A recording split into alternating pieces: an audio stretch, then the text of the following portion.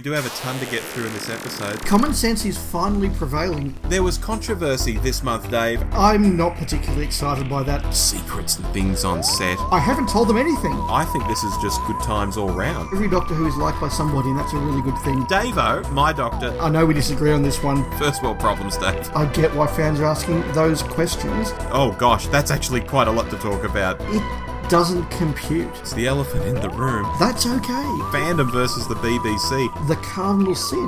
Moving along. Lunch. G'day, I'm Rob. And I'm Dwayne.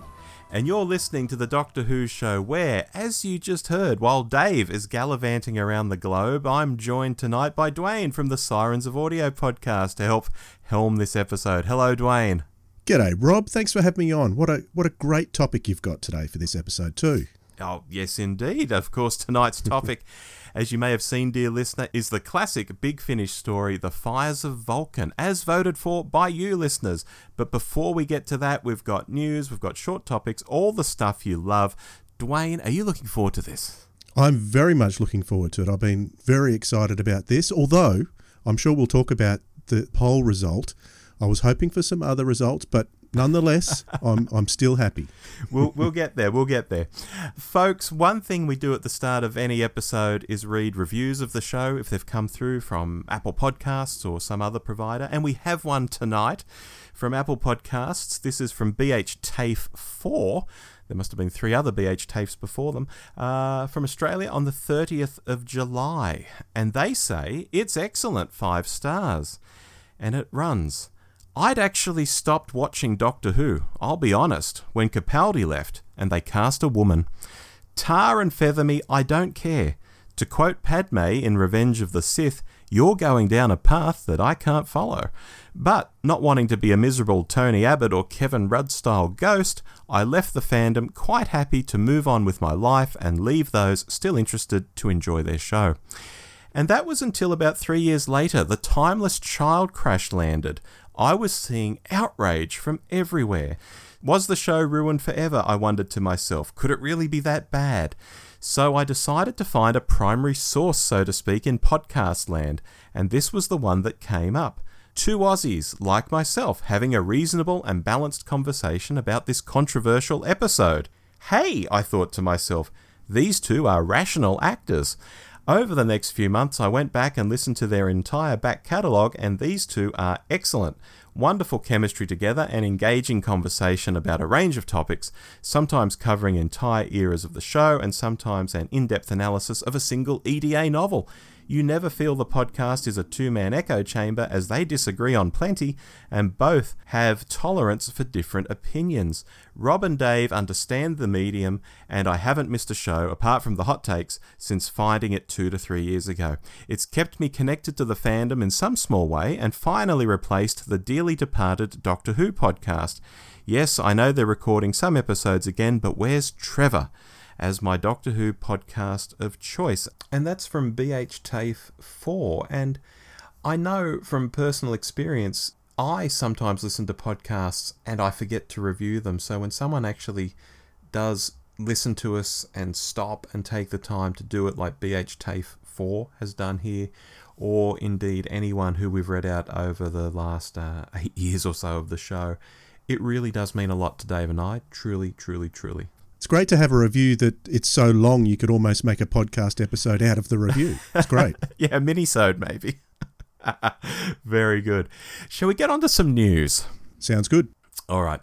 I got the first piece this month, and that's regarding Big Chief going under, going out of business, becoming insolvent. And I'll say up front, I've made a video about this, about the financial implications in particular of this happening, so do check out our YouTube channel for nearly 10 minutes of me talking about it there. But yeah, Big Chief, the maker of 1/6 scale Doctor Who figures, as well as a number of other UK-centric licenses like Only Fools and Horses, Dad's Army, Peaky Blinders, Thunderbirds, James Bond, and all of that, they're bust. They have about £30,000 in the bank, and they owe about £1.2 million. It's insane. Now, a lot of people have lost money with them, including myself. I'm out for about £200-something for a 6th Doctor figure I ordered back in 2020, and as of the company going boom, I don't believe any work had even happened on that figure, even though I'd paid for it 3 years ago. I'll stop there for a moment. Dwayne, are you familiar with Big Chief at all? I'm not a collector of these kinds of products, but yes, I do know all these companies, and they're not the first one to run into financial trouble, but this one certainly seems like one of the biggest ones in terms of amount owing to actual customers.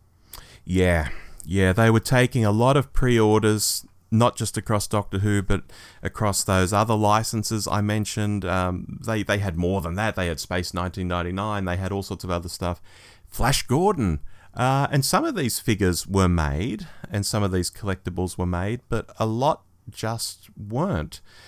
You know, I say in the video that if people have paid through PayPal in the last 180 days, they might have a chance to get some money back. They certainly won't be getting it back through Big Chief because the money just isn't there.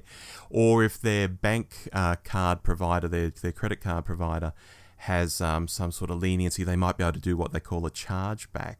But in a lot of cases, like me, I paid for Colin Baker 3 years ago. It's just too late. But, you know, my case is small potatoes compared to guys who we've heard from and who I've seen on Facebook and the like, who have pumped thousands of pounds into pre-orders over the year, and they're now high and dry. Because I guess the thing is, although Big Chief always felt like a really ramshackle, small sort of outfit, for a decade they did deliver. They did put out figures. You might wait a year or 2 or 3 for a figure to come out, but they always came out. So people were happy to sort of squirrel money away with them and think, well, that will come one day.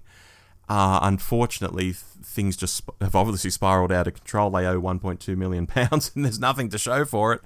And a lot of people have lost a lot of money. Where did it all go? Presumably just salaries and running the business over time, but there's nothing practical to show for it. It's very sad. Apart from the damage done to customers and their experience with this company, I guess it's going to make potential customers of other companies a bit cautious when it comes to pre-ordering in future for things like this, isn't it? Yeah, well, especially pre-orders of this nature.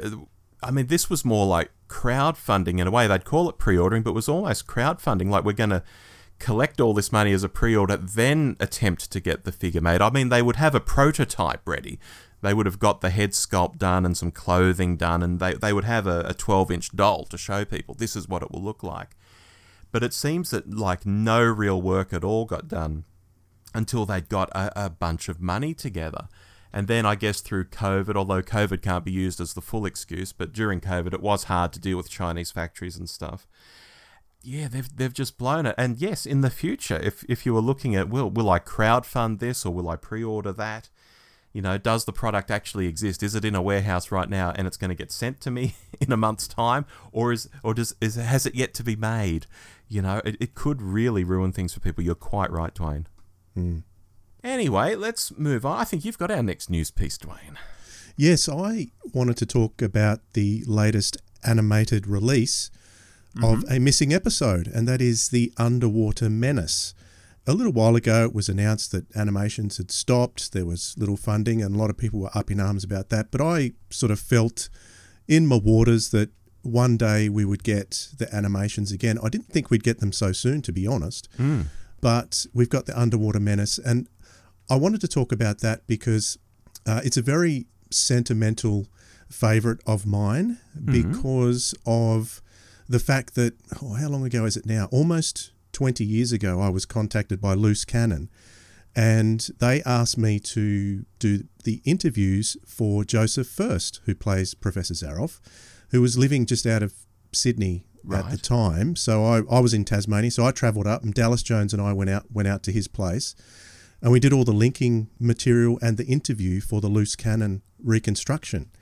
So that was very exciting, and oh boy, it was one of my favourite experiences as a Doctor Who fan ever. You've got no idea how good it was. When he answered the door, he had a trouble with one of his eyes, and he answered the door. He had the moustache, but he was wearing an eye patch. He looked like the ultimate Bond villain. It was just he was just as over the top looking as Professor Zaroff, but a nicer guy you could not meet. Yes. So, and a lot of the best stuff that we talked about, we weren't recording at the time. It's a shame we didn't have mobile phones and things. You could have just hit record and had it running the whole time, but we only had limited time with the video camera. for various things. But that was so good. Going out with him for lunch and getting stories of him performing in the theatre in Austria, where he had a tap on the door one day. Someone wanted to congratulate him on his performance. So it was the mid-1930s, Austria. Who do you think it might have been? Oh, no, really? It was Adolf Hitler. So 2 degrees of separation from Hitler I was. Wow. Those kind of stories, it was just an unforgettable experience. So I know the Underwater Menace is not everyone's cup of tea, and I can see why. It does have its faults, for sure. I can see why people dislike... Well, actually, no. I can't see why people dislike the animations because I really enjoy them. I love them. I usually watch animations, the colour ones. Mm-hmm. So I just recently watched another animation, but I watched it in black and white, and I don't usually do that. But, so the Underwater Menace is one that I'm really looking forward to. It's interesting that it was sort of... there was a rumour going around that this was being done, was it a couple of months ago, along with The Smugglers? There was some kind of listing on an American streaming service or something like that. I can't remember the exact details, but I thought, that's interesting. And then this was officially announced. So now we're waiting for the official announcement of The Smugglers, which only leaves The Highlanders for season 4, which means that could possibly coming soon. Which means we'll have a Blu-ray announcement for season 4, I suspect, within the next 12, 18 months. That's my theory, but I think that's what they're heading for. Plus, I had a bit of a conversation with Toby Haydock just recently. He was tweeting he was heading down south of England somewhere to do something for a Blu-ray collection, and I suspect he might have been going to visit Anneka Will, so perhaps that could have been for season 4, the collection. Yeah.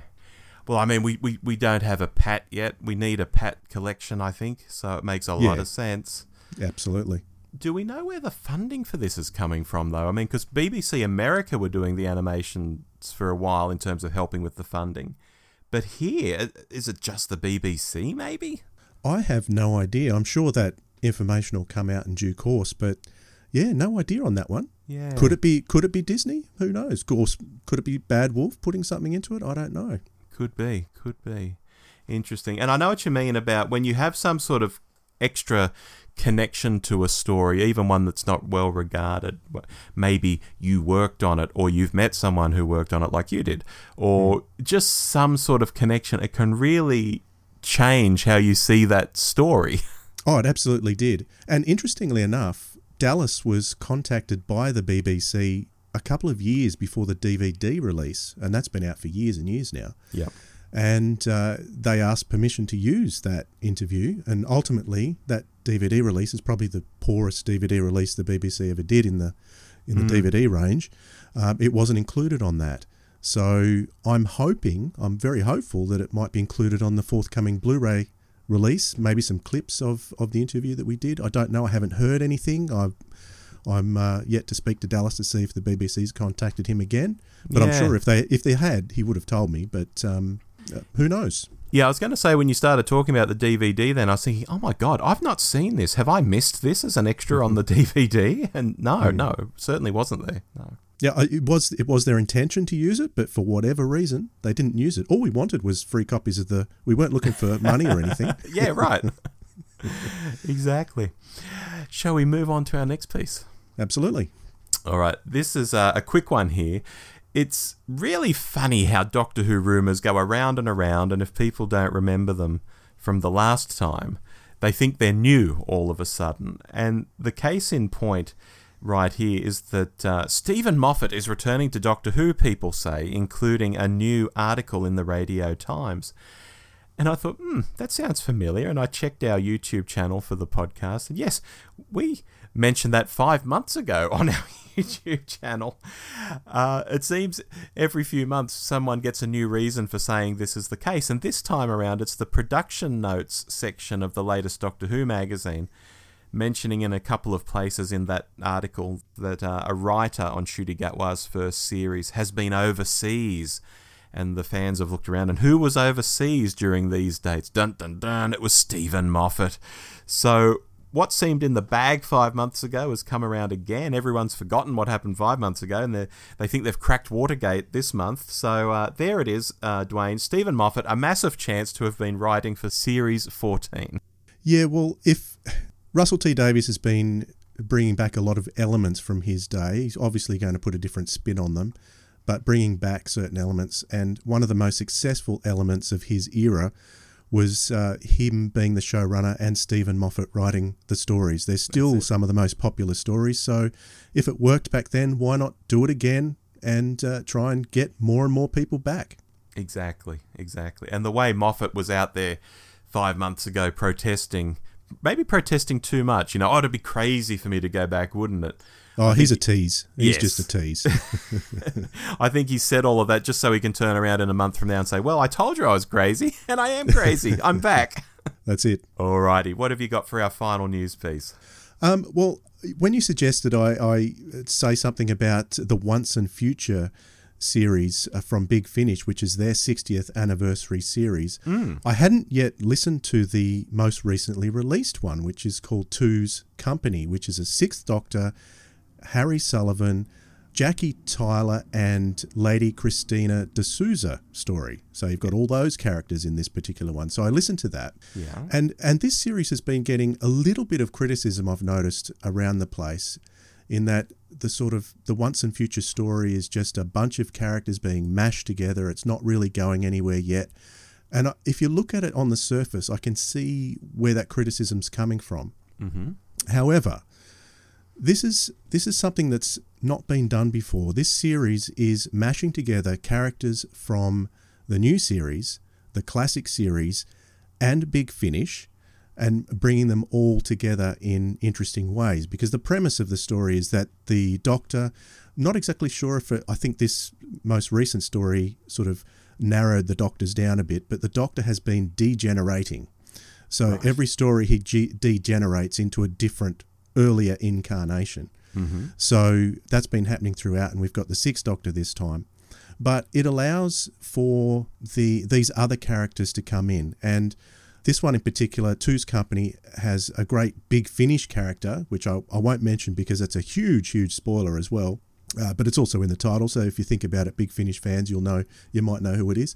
Yeah, and to get these characters who are no longer with us as well, they've been recast. So we've got recasts as well on top of the original actors. So it's just, anniversary stories often can't come under a lot of criticism for not being what us fans want them to be in our head. We somehow want anniversary stories to be something mind-bogglingly spectacular. Yeah. But what they really are is they're a celebration of what has been, and they're basically more feel-good than spectacular stories. And if you look at it from that kind of perspective, I think you would enjoy the Once and Future series a lot more than some of the critics out there that I've seen. So to hear Lady Christina and Jackie Tyler together, it's just magic, absolute magic. Christopher Naylor as Harry Sullivan does a great job as Harry. And Colin Baker is always on point as the Sixth Doctor. Yeah, excellent. Yeah, I wanted to mention something about this series because the 60th anniversary is, of course, coming up. It's not on a lot of people's minds still. I mean, we mention it from time to time, but it's like, guys, the 60th anniversary is coming. And things like this, Once and Future series, are already happening if you want to dip into them. So That's right.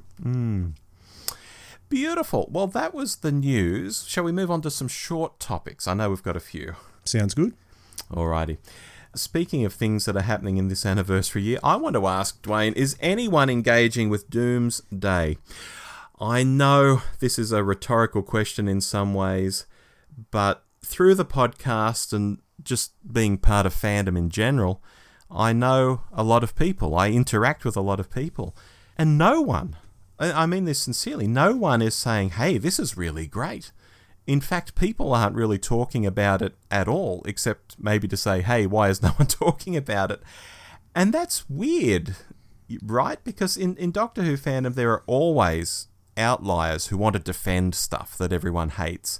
They specifically go out of their way to champion lost causes or things that are perceived to be a lost cause. Have you noticed this at all, Dwayne? Because I think there's even a Big Finish component to Doomsday, isn't there? Yes, there is. That's all coming out as a box set in September, so not too far away. And I've got to say, to answer your question, is anyone engaging? I think the long answer is no. The long answer. Yes. Yeah.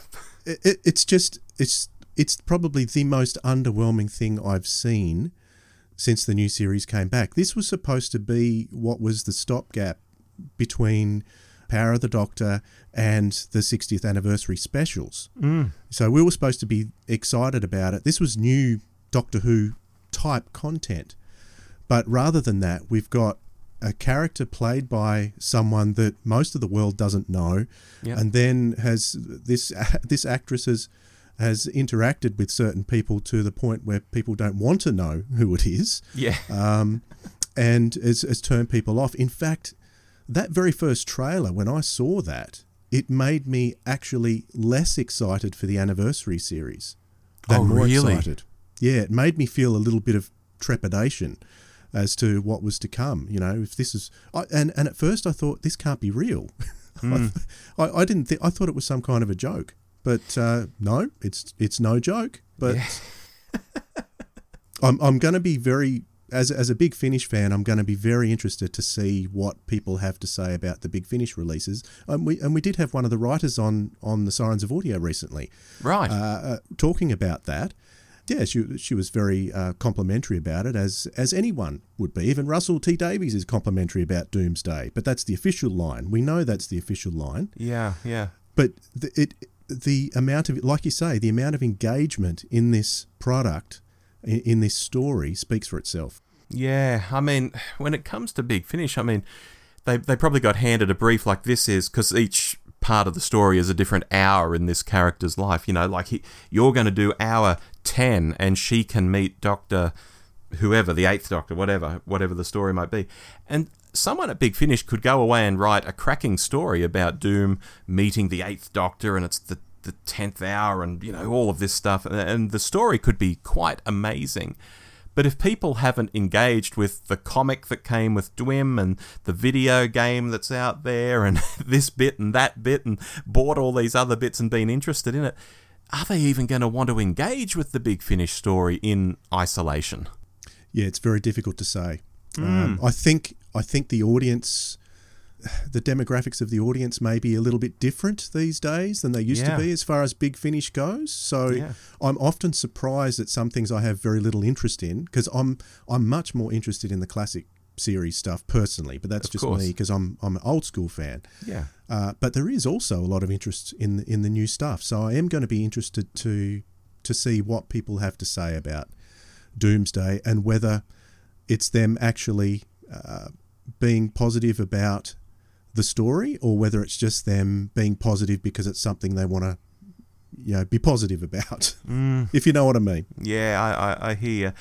And I've said before today, surely the BBC learned with Time Lord Victorious that people just don't have the appetite, let alone the bank balance, to buy tons of different pieces of media to essentially put together one story. And in the middle of a cost of living crisis, that sort of seems even more pertinent. Yet here we are, buy this, buy that. And I get the sense that not only aren't people buying it, they're just not interested. So yeah, that's my rant on Doomsday. Yes, I think the good thing about the forthcoming Big Finish release is that it's the penultimate stories. There's only the short story by James Goss that ends it. So is that right? Okay. Yeah, so these are the final 4 full stories before the last short story. So it's going to be all over. I'm not sure when that short story will be out or in what form it's going to take. Whether it's coming out in Dwim or some other way, I don't know. But it's almost over. Yeah, if it's only a short story, maybe it will be in Dwim or something. Yeah, it could be. I think the first one was just online somewhere. Yes, it was. Yeah. Alrighty, let's move on. You've got a short topic for us.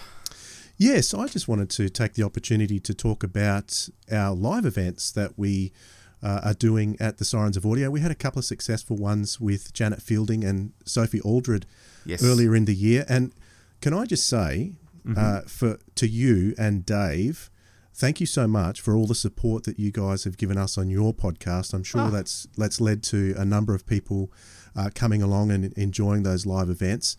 And it's not only you, but there's been heaps of support from the guys at 42 to Doomsday as well. Great. And even some Melbourne fans who travelled up to Sydney for either Janet or Sophie or both. That support that we got from Melbourne sort of prompted me to say to Phil, okay, when we do something next, we have to do something in Melbourne for those guys because they're giving us so much positive energy from these. Mm-hmm. And so that's what's prompted us. So on October the 14th, we've got Katie Manning in Sydney. That could be very interesting because there could be some other guests coming along too, probably most of her family. Because I think she's bringing her granddaughter along, and I think even Barry Crocker might be coming along. Oh my God! I think I can say that because I think Katie has tweeted that out that Barry might turn up. Right, I didn't even know he was still alive, to be honest. But he's Aussie legend. Did you get to were you at the DWCA event where Barry showed up one day? No, I wasn't, but it sounds good. Oh, it was great. It was fun. It was very bizarre, but it was lots and lots of fun. So. We'll see how that goes. Then the following week, around the 22nd of October, Katie will be in Melbourne, and that'll be the first time that we've put on an event in Melbourne. So very excited about that. But I do have to say, I haven't even said this on our podcast, but I won't be at the Melbourne one. I had something else that was pre-planned that took precedence.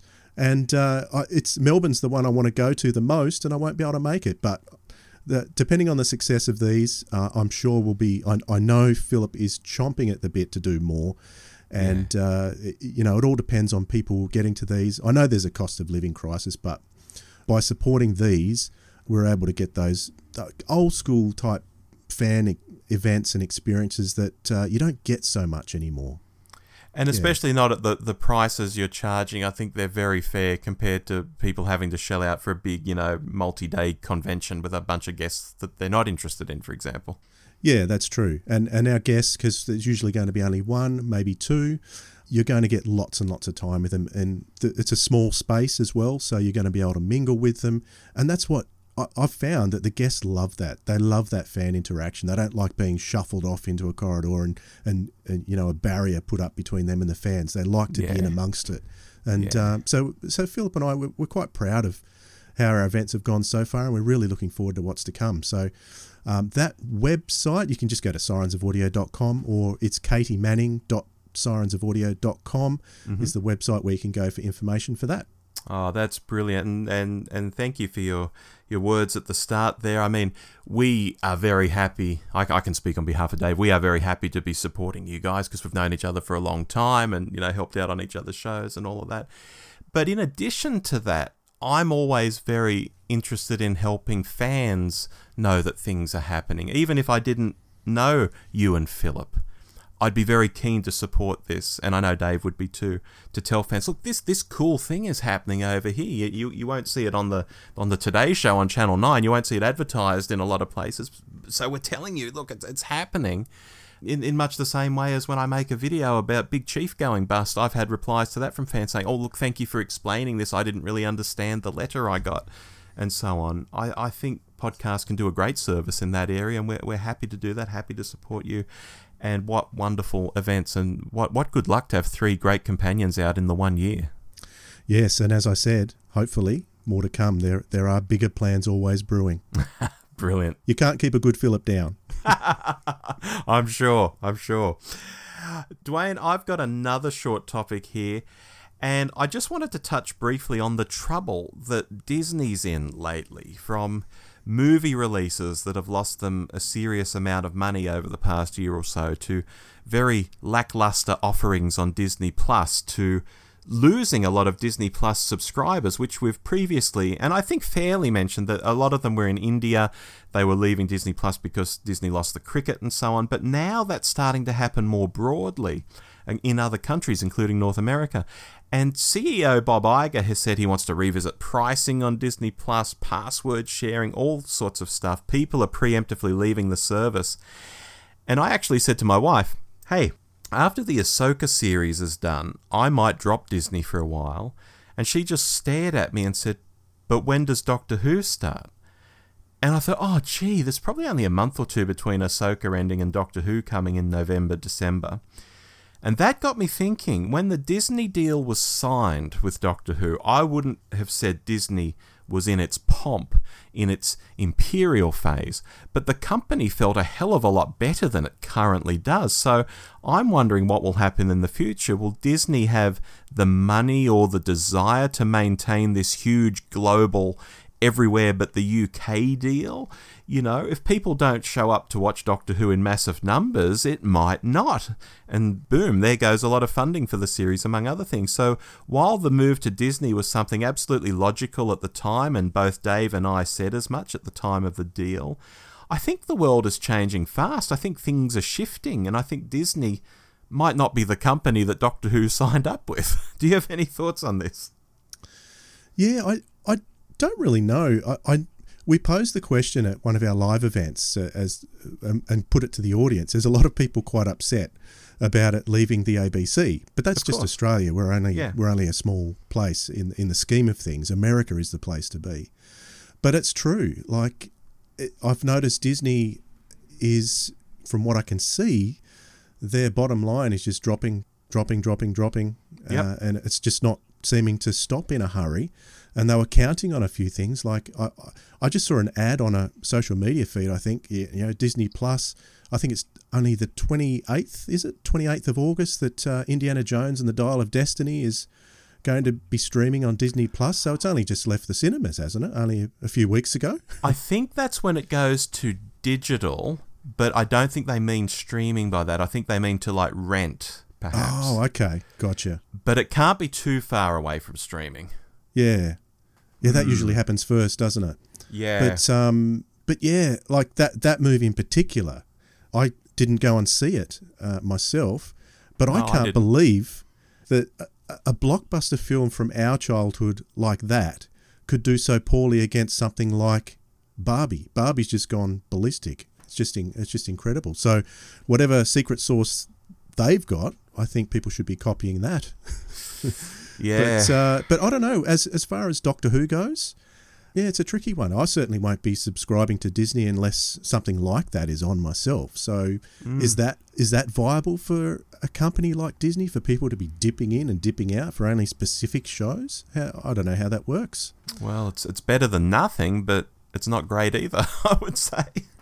Yeah, well, I did get Disney for a while, and I just found there was nothing that was keeping my interest. Like, I'm not overly interested in the Marvel movies. No. So I never really got into those. And I just didn't find, I'd seen all the Star Wars movies enough times, and a lot of them I've got on physical media anyway. So I can watch those anytime I like. Yeah, it's only the odd thing that I watch on there. I recently watched a 6-part documentary series on industrial light and magic. Obviously being created to make Star Wars, and then going on to do Jurassic Park and other things. That was really cool. But that might be like one of the few things I've watched on Disney Plus in months, and I've been paying $13-14 a month for it. Is that what it is now? Yeah. Yeah. It was like $8.99 when I was last subscribed. It's gone up a little bit since then. Just a wee bit. Final short topic from you, I think, Dwayne. Okay, well, I just wanted to mention this because we're talking about the 60th anniversary and feelings of excitement. And I'm a little bit confused. Okay. As not just an old school fan, but the way the show was publicised back in 2005 when it first came back to our screens. What I seem to be seeing is that we're supposed to be getting hyped and excited about cast members. So we've got this drag queen playing this, we've got this trans person here. Yeah. Is that really what's important to the show? Does it really work? I mean, J&T had lots of famous guest casts throughout the series, but it still didn't make that 80s era overly successful. Now, even though he did an awful lot of it. And if you look at the end of The Woman Who Fell to Earth, there was that big cast list of all these huge names in acting at the time that were going to be guest casting through Series 11. That fell very flat. It didn't make it successful. So I just get the sense now that I just don't quite understand why we're supposed to be excited about these different people, because what when I was a kid, I don't know how you were as a kid, Rob, but I didn't know who John Pertwee was. I didn't know who Tom Baker was. I just knew it was the Doctor, and I loved the stories. And even when Chris Eccleston came back, I didn't really know much about Chris Eccleston either. But when he held his hand out and said, "Do you want to come with me?" And he's, running down that corridor with the exploding fireball behind him, that's the kind of thing that excited me. And we don't seem to be getting any of that in terms of publicity. It's only look at how diverse we are. And I don't understand that kind of publicity. I think people are a bit tired of that. We just want some good stories. Yeah, look, I think they're playing into a broader social media sort of game. This is a very modern, the last 5 years, I would say in particular, it's become very important to sort of point these things out to people. And the people who are really into that sort of thing get very excited by that sort of thing. And I think that translates into clicks and things trending, and, so that's what they're chasing. I think RTD does have his finger on the pulse of that kind of thing happening, in much the same way he had his finger on the pulse of the Ncuti Gatwa casting in general. Like, here is a guy who's very hot in sex education. If we cast this guy, there's instantly, however many Instagram followers he has, 2 million, 3 million, whatever it is, there's instantly 2 or 3 million people who've got their eyes on Doctor Who all of a sudden. Yeah. So I think RTD's very clued into this sort of thing, and it is very different to how it was done in the past. And it might not be the best way to publicise Doctor Who, but I think it's just how the modern environment is, and they're just leaning into it and trying to use it to get clicks, essentially. I'm just getting old, I think, Rob.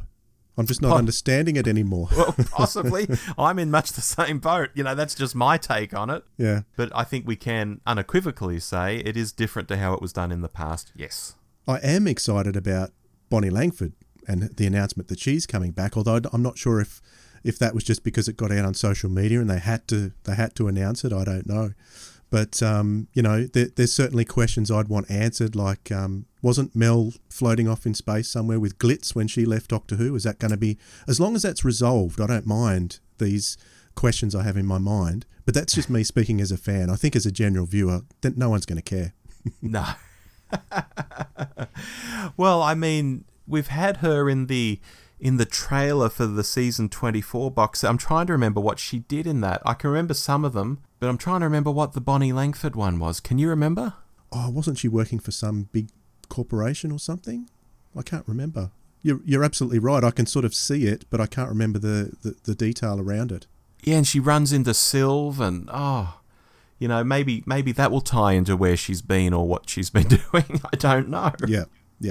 It's just for me personally, all these casting announcements, they mean nothing to me. I don't know who these people are. I don't know if they're good actors. I don't know if the story's going to be good. And for me, that's all that matters. Yeah, especially on this side of the world, we often comment on this podcast, even in past seasons, when I think there was a Jodie Whittaker season where they did a trailer and it was like, and it's got this person and that person and the other person, and Dave and I were like, who are these people? It just meant nothing to us. Yeah, and we're fans of the show. They're just these outsiders we didn't know. Anyway, your mention of Bonnie Langford, Dwayne, takes us neatly into the main topic of this episode, where we reached out to our audience and we said, look, let's do a Big Finish this month. It's time to do our Big Finish episode of the year. Let's do a Bonnie Langford-centric Big Finish story. And we threw 4 of them out there, 2 from me and 2 from you. Fires of Vulcan from me and Juggernauts. And from you, Dwayne? Catch 1782 and The High Price of Parking.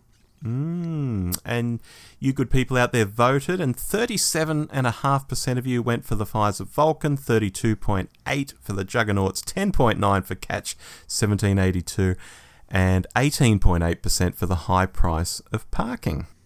Yes, I've got to say I had my fingers crossed for the High Price of Parking, but as soon as you said Fires of Vulcan, I knew that Fires of Vulcan was going to get it, probably for the reasons I didn't want to do that one, because it's the most familiar. So most people know that one. Most people, who have started their Big Finish collections would have got to that one because it's very early in the range. I think it's number 12, isn't it? So yes,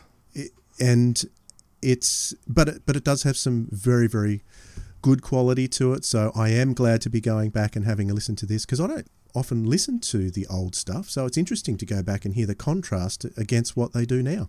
Excellent. Well, if you're one of the listeners out there who hasn't heard The Fires of Vulcan, this will be slightly spoilerific, although we may dance around one of the big reveals in the story.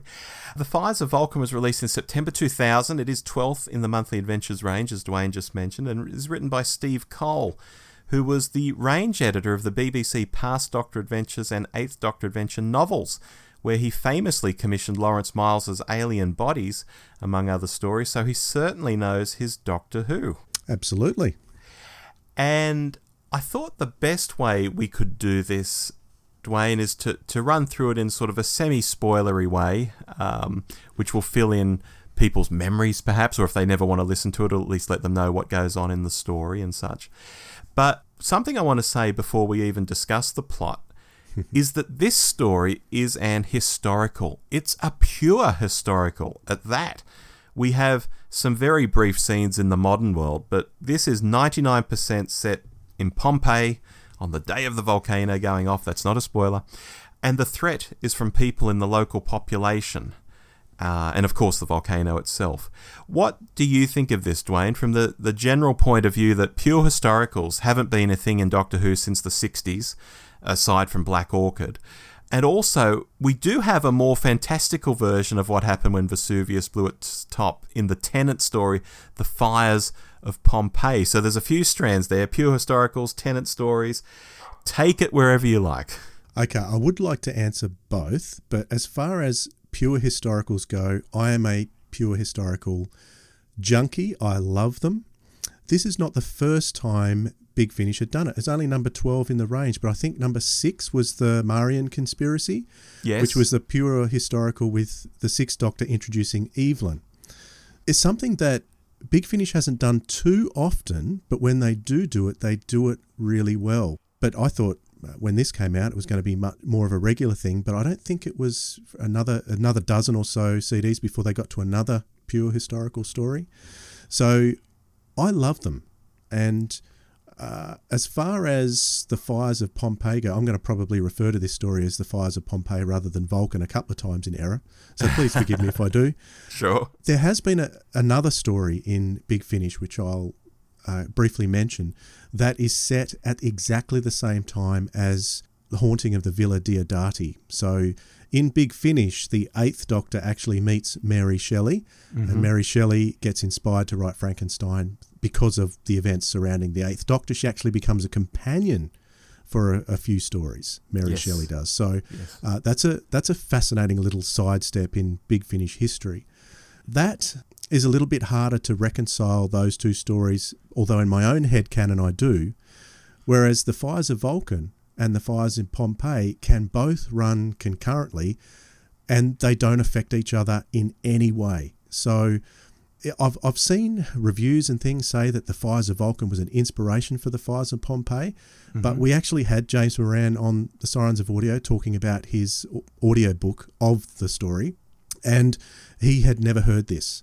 So he was very pleased that he was able to write the Fires of Pompeii and not affect this story at all, because obviously as a fan he doesn't really want to do that. Of course. But it certainly doesn't affect the other story. No, good one. So on to the story itself. The Doctor and Mel are in Pompeii.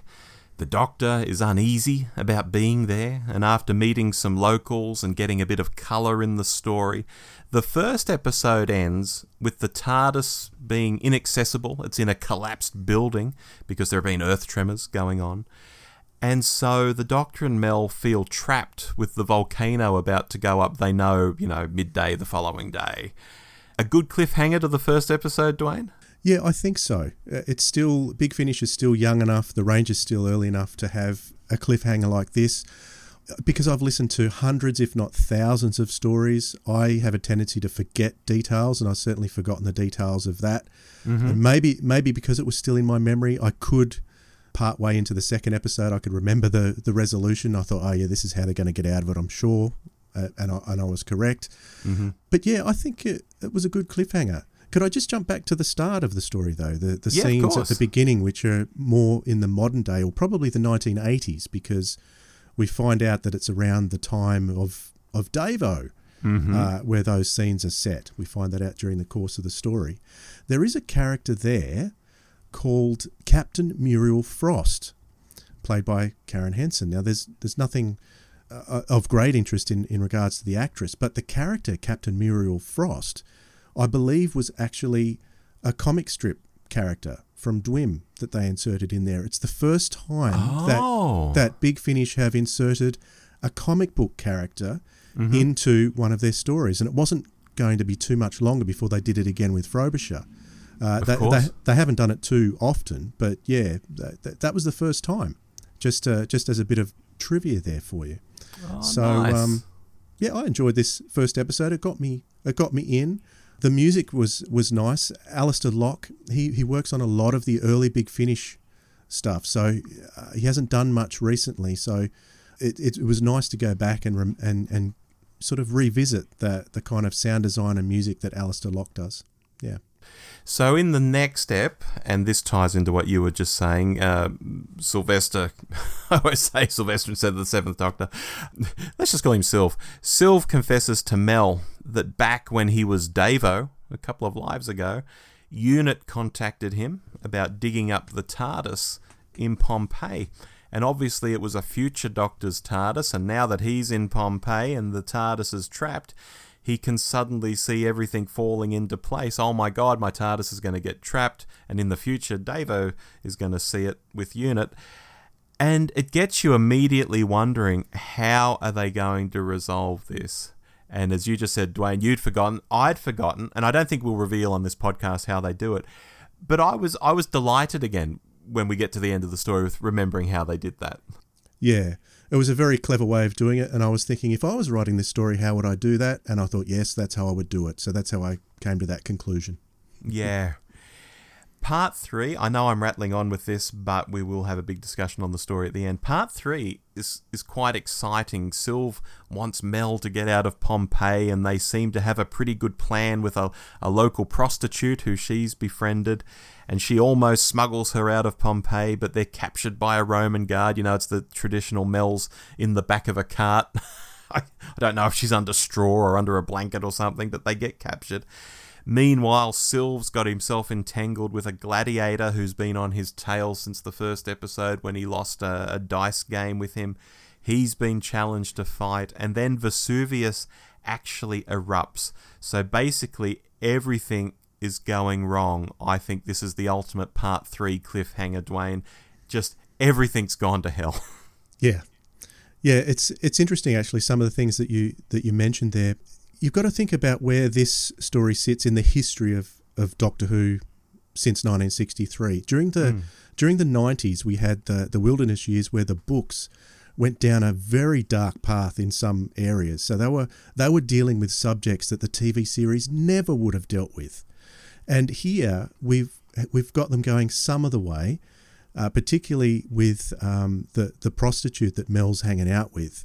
And the way they deal directly with that, and they talk freely about Mel, going back and looking after her master, the Doctor, in that way. I think it's done really well, but I don't think the BBC, because back then, before 2005, the BBC weren't looking like hawks at every Big Finish script, so they could get away with a lot more than they would be able to get away with now. And I don't think the prostitution stuff they would allow in a Doctor Who script. Might get into a Torchwood script, but not Doctor Who. That's for sure. Yeah, it starts off pretty tamely, I guess, when Mel, I think, looks at a graphic on the wall or something of the prostitute's brothel, and it's like, oh. Yeah, the way she reacted to that was all you needed. You didn't have to go in great detail, but it was enough detail. I still don't think they'd get away with that. Yeah, but then later you do have those lines like, oh, do you not do this for your master, sort of thing. Yes, exactly. Yeah. So we then go into Part 4 wondering, how on earth are they going to resolve any of this? From the basic stuff, like what's happening immediately in front of them, like Sylv and the Gladiator and Mel getting arrested and locked up, to the bigger stuff, like how on earth does Sylv's TARDIS get pulled out of the ash in Pompeii in the 1980s? And, you know, I think we should save that as a surprise for anyone who wants to go and listen to this, Dwayne. What do you think? Yeah, I agree. Let's keep it. Let's not spoil it. Yeah, but that fourth episode, I will say, is very satisfying. It ties up everything. It's not like, I don't know, just to pull a random story off the top of my head, The Power of Three, where everyone on Earth or half of Earth has died and the Doctor just waves the sonic screwdriver and everyone's okay again. It's not one of those endings. Like, it's a very logical, yes, they get from here to here to here and things are resolved. It's a really well-crafted story. Steve Cole does such a good job on this script, I think. Yeah, he absolutely does. I've seen some reviews, and I'm a bit of a review reader. I'm interested in what other people have to say. And I agree with some that say it's probably not the world's greatest story, but I think it does the trick in terms of what it is intended to be. It's intended to be a pure historical, and if you look at the stories that surround it in the Big Finish range, the one before this was the Apocalypse element, which was an insanely busy story. It's still one that sort of I find very difficult to listen to. And what was the one after it?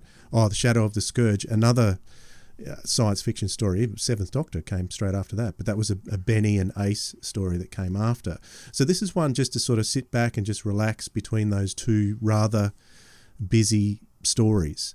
Yeah. But I think it flows really nicely, and you can't help but compare it to The Fires of Pompeii. But when you put those two together, they're really quite different animals in some ways. Oh, absolutely. What are they called in the Tennant story? They're the pyroviles.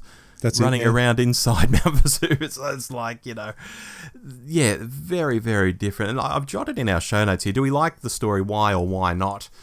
And I'll go first here because it's playing off what you were talking about. I really like this. And I think it comes back to that pure historical vibe. You have two time travelers in that most basic of situations. They're back in time. There are people they're not getting along with. They're in danger from them. There's an even bigger danger from the volcano. And then there's that little mystery tagged on the end.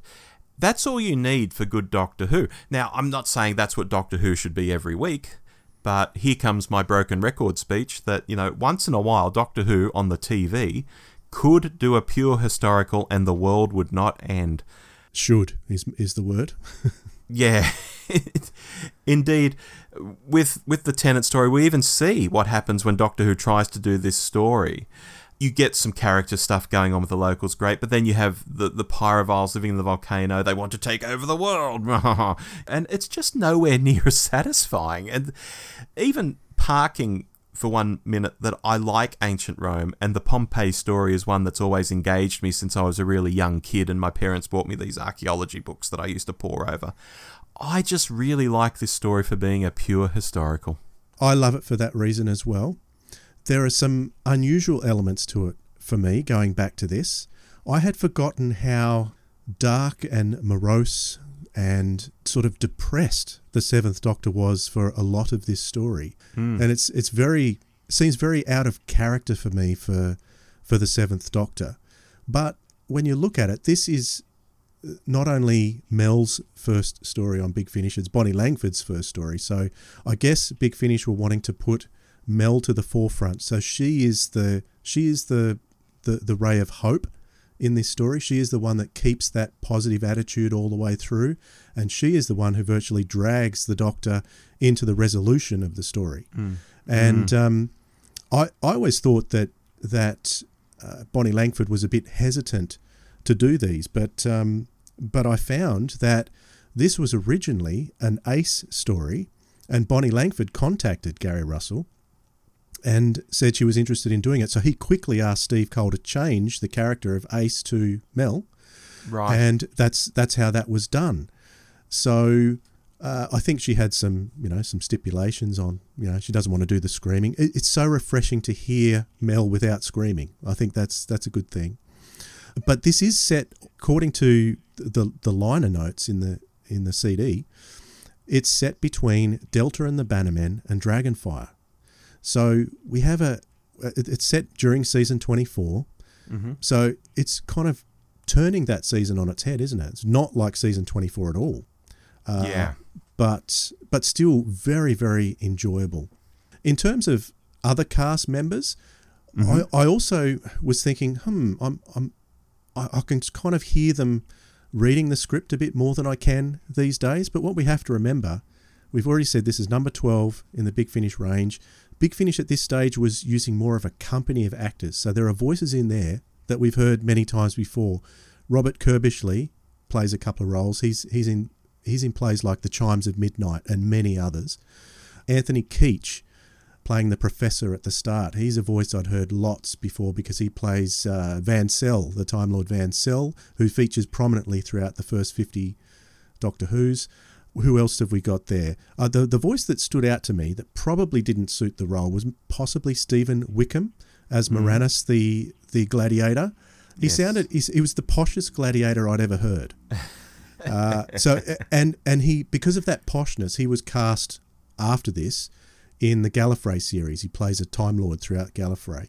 Oh, and really? All the while I was listening to his voice throughout this, I was thinking of his Time Lord Gallifrey character, and sort of couldn't get that out of my head, which is what happens when you go back and revisit things. You have a totally different view. It's fascinating when you go back. So yeah, still a company at that time. Those characters were not overly memorable at all, but Sylvester and Bonnie totally on point for this, and I haven't got a bad word to say about them at all. Yeah, well, that's who I want to move on to now.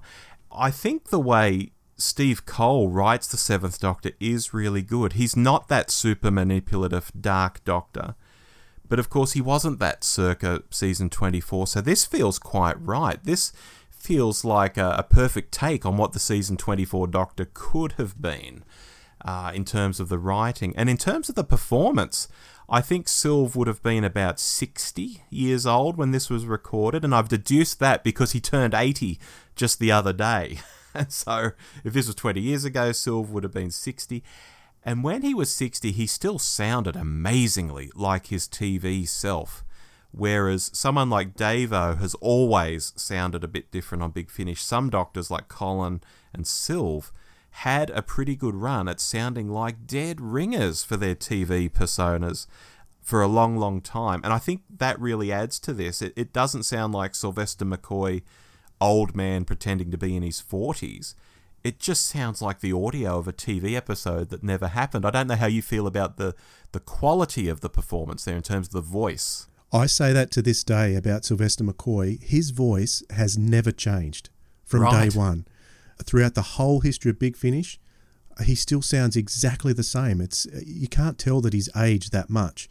Whereas the other doctors, even Colin Baker, he was great for a good while, but he's starting to age quite a bit now. And Davo was always had that older gravelly sound in his voice. But you can put those aside. You can suspend your disbelief quite easily with that. But as far as how he sounded then to how he sounds now, there's not really that much difference between season 24 to then when this was released and to now when he's still doing new stuff. It's incredible. Yeah, it's amazing. It really is amazing. So your general thoughts on Sylvester before we move on to Bonnie? Oh, it's perfect. I'm so glad that Big Finish procured those three doctors then and got those stories going. The quality was there from the start, and it has continued, and it's just got better and better over the years. Yeah, I agree. Now, on to Bonnie, ostensibly the reason we did this story. The first time I heard this, Bonnie was a revelation to me. She's nothing like the screaming, annoying Mel of my youth, and I marvelled at that. That was enough. But on this second time hearing the story, this is only the second time I've listened to it ever, Dwayne. Okay. I put it together that it's because this is a good story that Mel shines. And it's funny you were talking about Ace earlier, because I made a note here. You could change a few lines here and there and give this to Sophie Aldred playing Ace, and I think it would work in a similar way. And that's no slight on Bonnie, but simply a comment that Steve Cole has really knocked out a good story. It's not overly complex. It starts at A, it moves through B, it ends at C. And whoever the companion is, they're being given these real-life situations to deal with. They aren't playing off a rubber monster. it just lets them act and be their character. And Mel and Bonnie Langford's performance is all the better for it. She just comes across as a great companion in this, which may surprise some people who are only used to seeing Bonnie in, like season 24 or something. Yeah, well, you've got to remember where the character of Mel came from. It came from John Nathan Turner's obsession with pantomime, and he wanted to bring pantomime into Doctor Who, and she was a great pantomime actress. Yeah. And so she was, for what he wanted, she was absolutely perfect. And I did see a note here in the notes that I've got that Steve Cole actually did script a scream for Bonnie because the character change happened when he was scripting episode 3. And so he put in the scream, but Gary Russell vetoed it because it was at Bonnie's suggestion that she'd prefer not to scream. So Great. It was nice to get that. And you'll find as you go through the Big Finish catalogue and listen to Bonnie's performances, they are just, they keep getting better and better too. She is such a great character. If you can put aside the fact that it was J&T that wanted Bonnie to be pantomime and look at Bonnie Langford, it's fantastic. I'm really looking forward to seeing her again on screen, actually, as a result of these. Yeah, absolutely. And for people out there who haven't dipped into Big Finish too much or maybe at all, it's the same advice for Colin Baker as well. Yep. You've heard us say on this podcast before that he is just extraordinary on Big Finish. So it's worth it just to hear these characters done right, I think. Yeah, for sure. Final little note I've made here. Actually, I've got a secret question up my sleeve as well. But Dwayne, first up, should people listen to this? Oh, absolutely. And I don't think there is any excuse not to, because if you get on Spotify, it is there for free. Don't even have to pay for it. It's very cheap anyway. It's only a couple of pounds to buy if you want to buy the download. Well, you can't get the CD anymore unless you jump on eBay. But yeah, it's there for free on Spotify. So no excuse not to listen to this.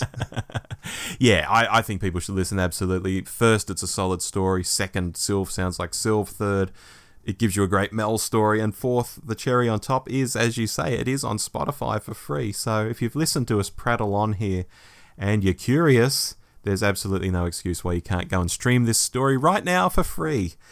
But Dwayne, I do have a question without notice. It's not in the show notes. And we did touch on this earlier. There were other Mel-centric stories in the vote for this episode. Of those 4, which ones really float your boat and why? Or do they all float your boat?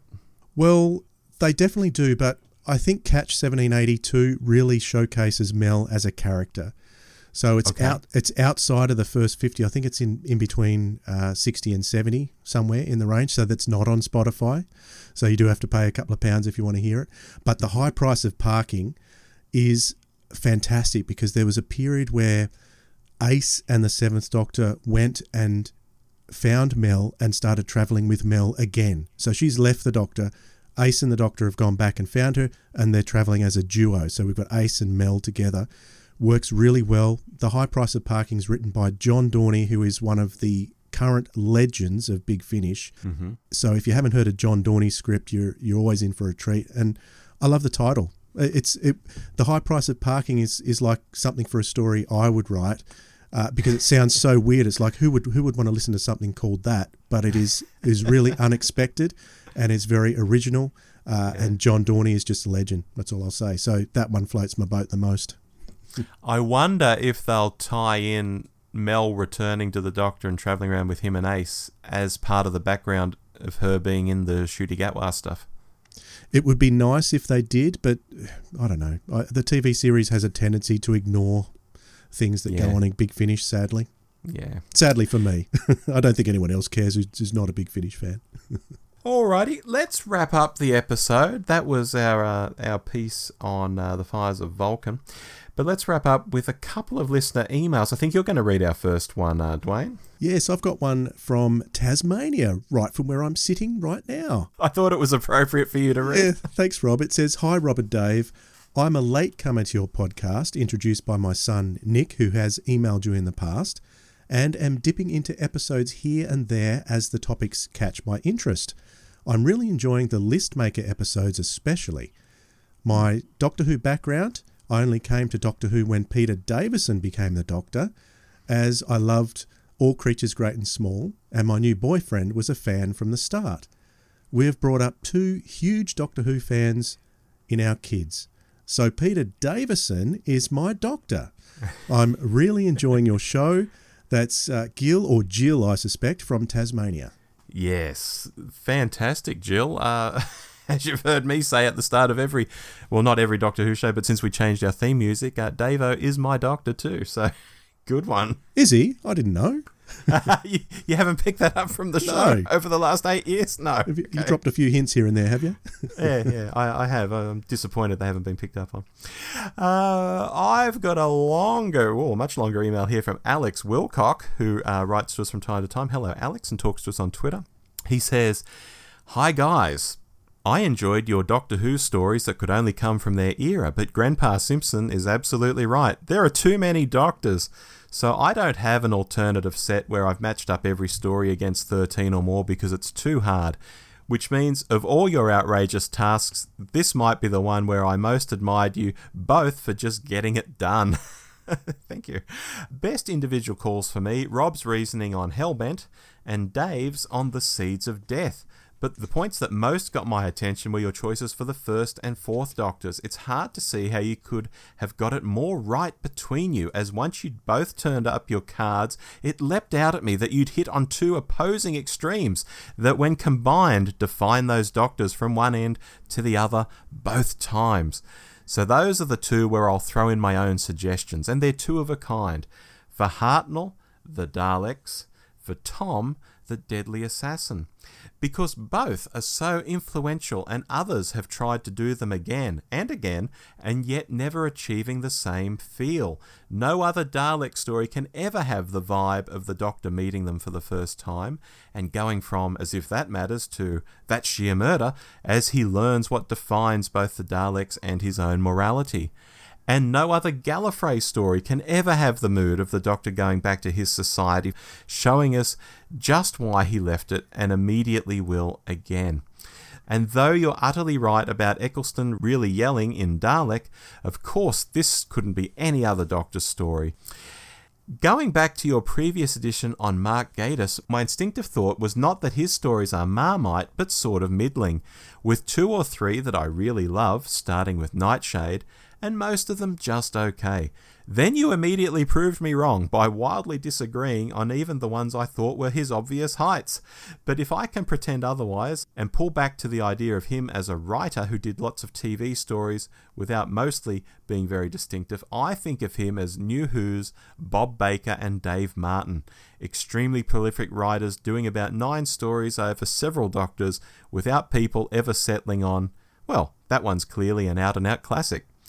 So that set me up thinking, can you map Gatiss onto Bob and Dave? God, here we go. The Claws of Axos versus the Unquiet Dead. Both start with an unfortunate political message about refugees they probably didn't intend. The Mutants versus the Idiot's Lantern. Bodily transformation, seen as shameless and hidden. Underworld versus Robot of Sherwood. Both famous myths. The Hand of Fear versus Cold War. Ancient alien revives, but their planet's dead. The Three Doctors versus Victory of the Daleks. Triumphant Return-ish. The Sontaran Experiment versus Night Terrors. The floor/ground swallows someone up. The Invisible Enemy versus the Crimson Horror. There's a wriggly thing. The Nightmare of Eden versus the Empress of Mars. The Cruise Liner Empress of Space. The Armageddon Factor versus Sleep No More. I'll have to think about this one, but 8 out of 9's not bad, eh? I said neither's very distinctive, but looking across all their stories, the Bristol boys tended to write stories set in the future, and Gatiss in the past, with indeed nostalgia. But the most notable thing about each of them isn't really their stories at all, and that's what they really have in common. Mention Bob and Dave, and you think of distinctive repeating on-screen character K9, mention Mark Gatiss, and you think of distinctive repeating on-screen character Mark Gatiss. Best wishes, Alex Wilcock. My God, you put a lot of effort into that email, Alex, and it made me laugh. Dwayne, do you have any thoughts? I'm smiling too. That's an incredible comparison of Bob and Dave to Mark Gatiss. I think he's bang on with those. It's an episode in itself. It is. It is. I just like the distinctive repeating on-screen character of Mark Gatiss in Mark Gatiss stories. Yeah. Brilliant. Okay, that's our listener email. Now at the end of each episode, we talk about what we've been watching. I'll go first. Dwayne, I've recently finished Farscape, which I've been talking about for the last couple of shows. Finally got through the 3-hour telemovie or 2-part miniseries, however you want to look at it, that subbed in for a 5th series. It was quite good. I've watched Attack of the Doc, which is a documentary about Attack of the Show, which was a geeky cable network show in the US in the mid-2000s. Well, I Never is a YouTube channel I've been getting into. Very macabre stories, often Victorian murders and things like this, presented by a really intriguing presenter. I've been really enjoying that. And I recently received the new Babylon 5 animated movie, The Road Home. So that's going to get viewed very soon, if not tonight. And I'm looking forward to that very much. Boy, that YouTube channel sounds intriguing. Yeah, it's called, again, Well, I Never, because at the end of each episode, the narrator sort of stops and looks at the camera and says, well, see you next time with another story that will make you say, well, I never. But he is always dressed in like sort of early 20th century tweedy outfits. He's often on location, wandering around villages where these horrible murders have happened. And there's some real production value to it. I think it's an extraordinary channel. It's been going for a while. There's tons of episodes. Very dark content, but very interesting stuff. Cool. Dwayne, what have you been watching? Well, since you're talking about YouTube, I've been watching a YouTube channel for some time called Trip in a Van. And it's about an Aussie family, just an average Aussie family who travels around Australia in their caravan. And the reason I'm interested in that is because I'm about to do that myself again. I've done it a couple of times before. But in November, I'm about to hit the road for 8 months. So I am very interested in stuff like that. And I'll be making my own YouTube channel, chronicling that journey. It's going to be very interesting. I've got my Starlink, so I'll see how that goes. I'm going to be out in the outback, so I'll be doing Sirens of Audio podcasts plus our own travel vlogs in the outback, so that could be interesting. But apart from that, I've been watching things like Alone. Have you ever seen Alone, Rob? No, never. It's a bit like if you're into Survivor, but it's without all the glitter. It's only one person who is like. There's 10 contestants. They are left on their own in the bush, usually up in Alaska somewhere. Mm-hmm. Not quite Alaska, Canada, in the cold parts of Canada. And they're left with all the cameras, so they film all their own footage and they've got to try and outlast all the others. That's how that is. So it really gets you in. It's on SBS if you're in Australia. Oh, wow. I've been into a lot of nostalgia as well. So I've been rewatching Twin Peaks at the moment.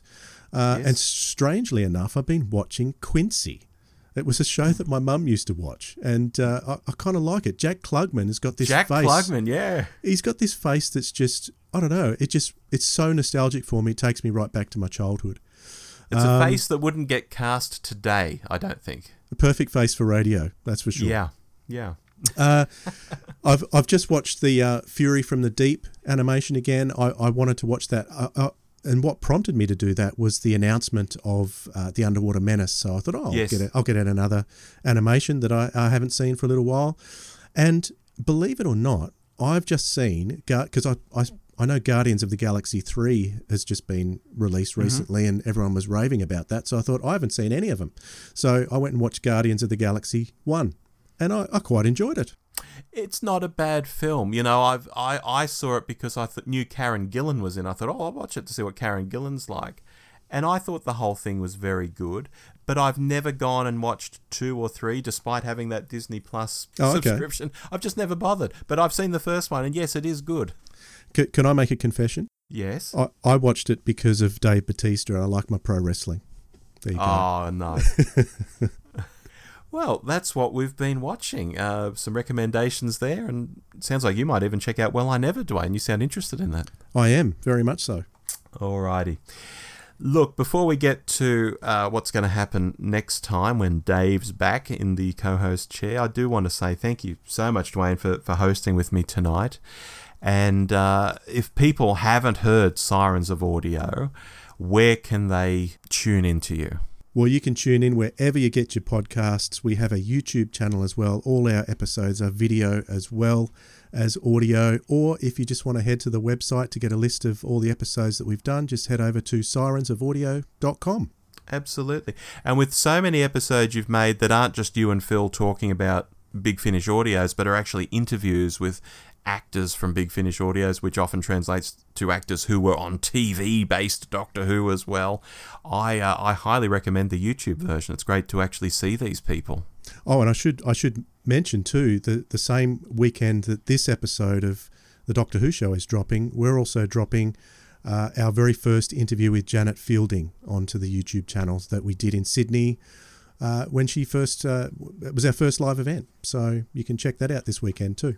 Oh, that's going to be brilliant, particularly for people who weren't there to actually to see it, get a feel for what these events are like, maybe come along to your Katie Manning event. But for people who were there to relive the day, yeah. Absolutely. Fantastic.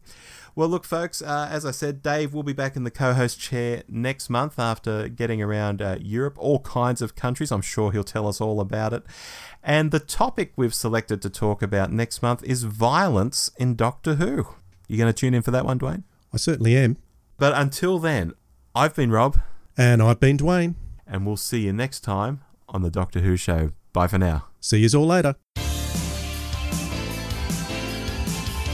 You've been listening to The Doctor Who Show with Rob and Dave. Find us online by searching for The Doctor Who Show. We also love it when you write in. Drop us a line anytime at hello@thedwshow.net.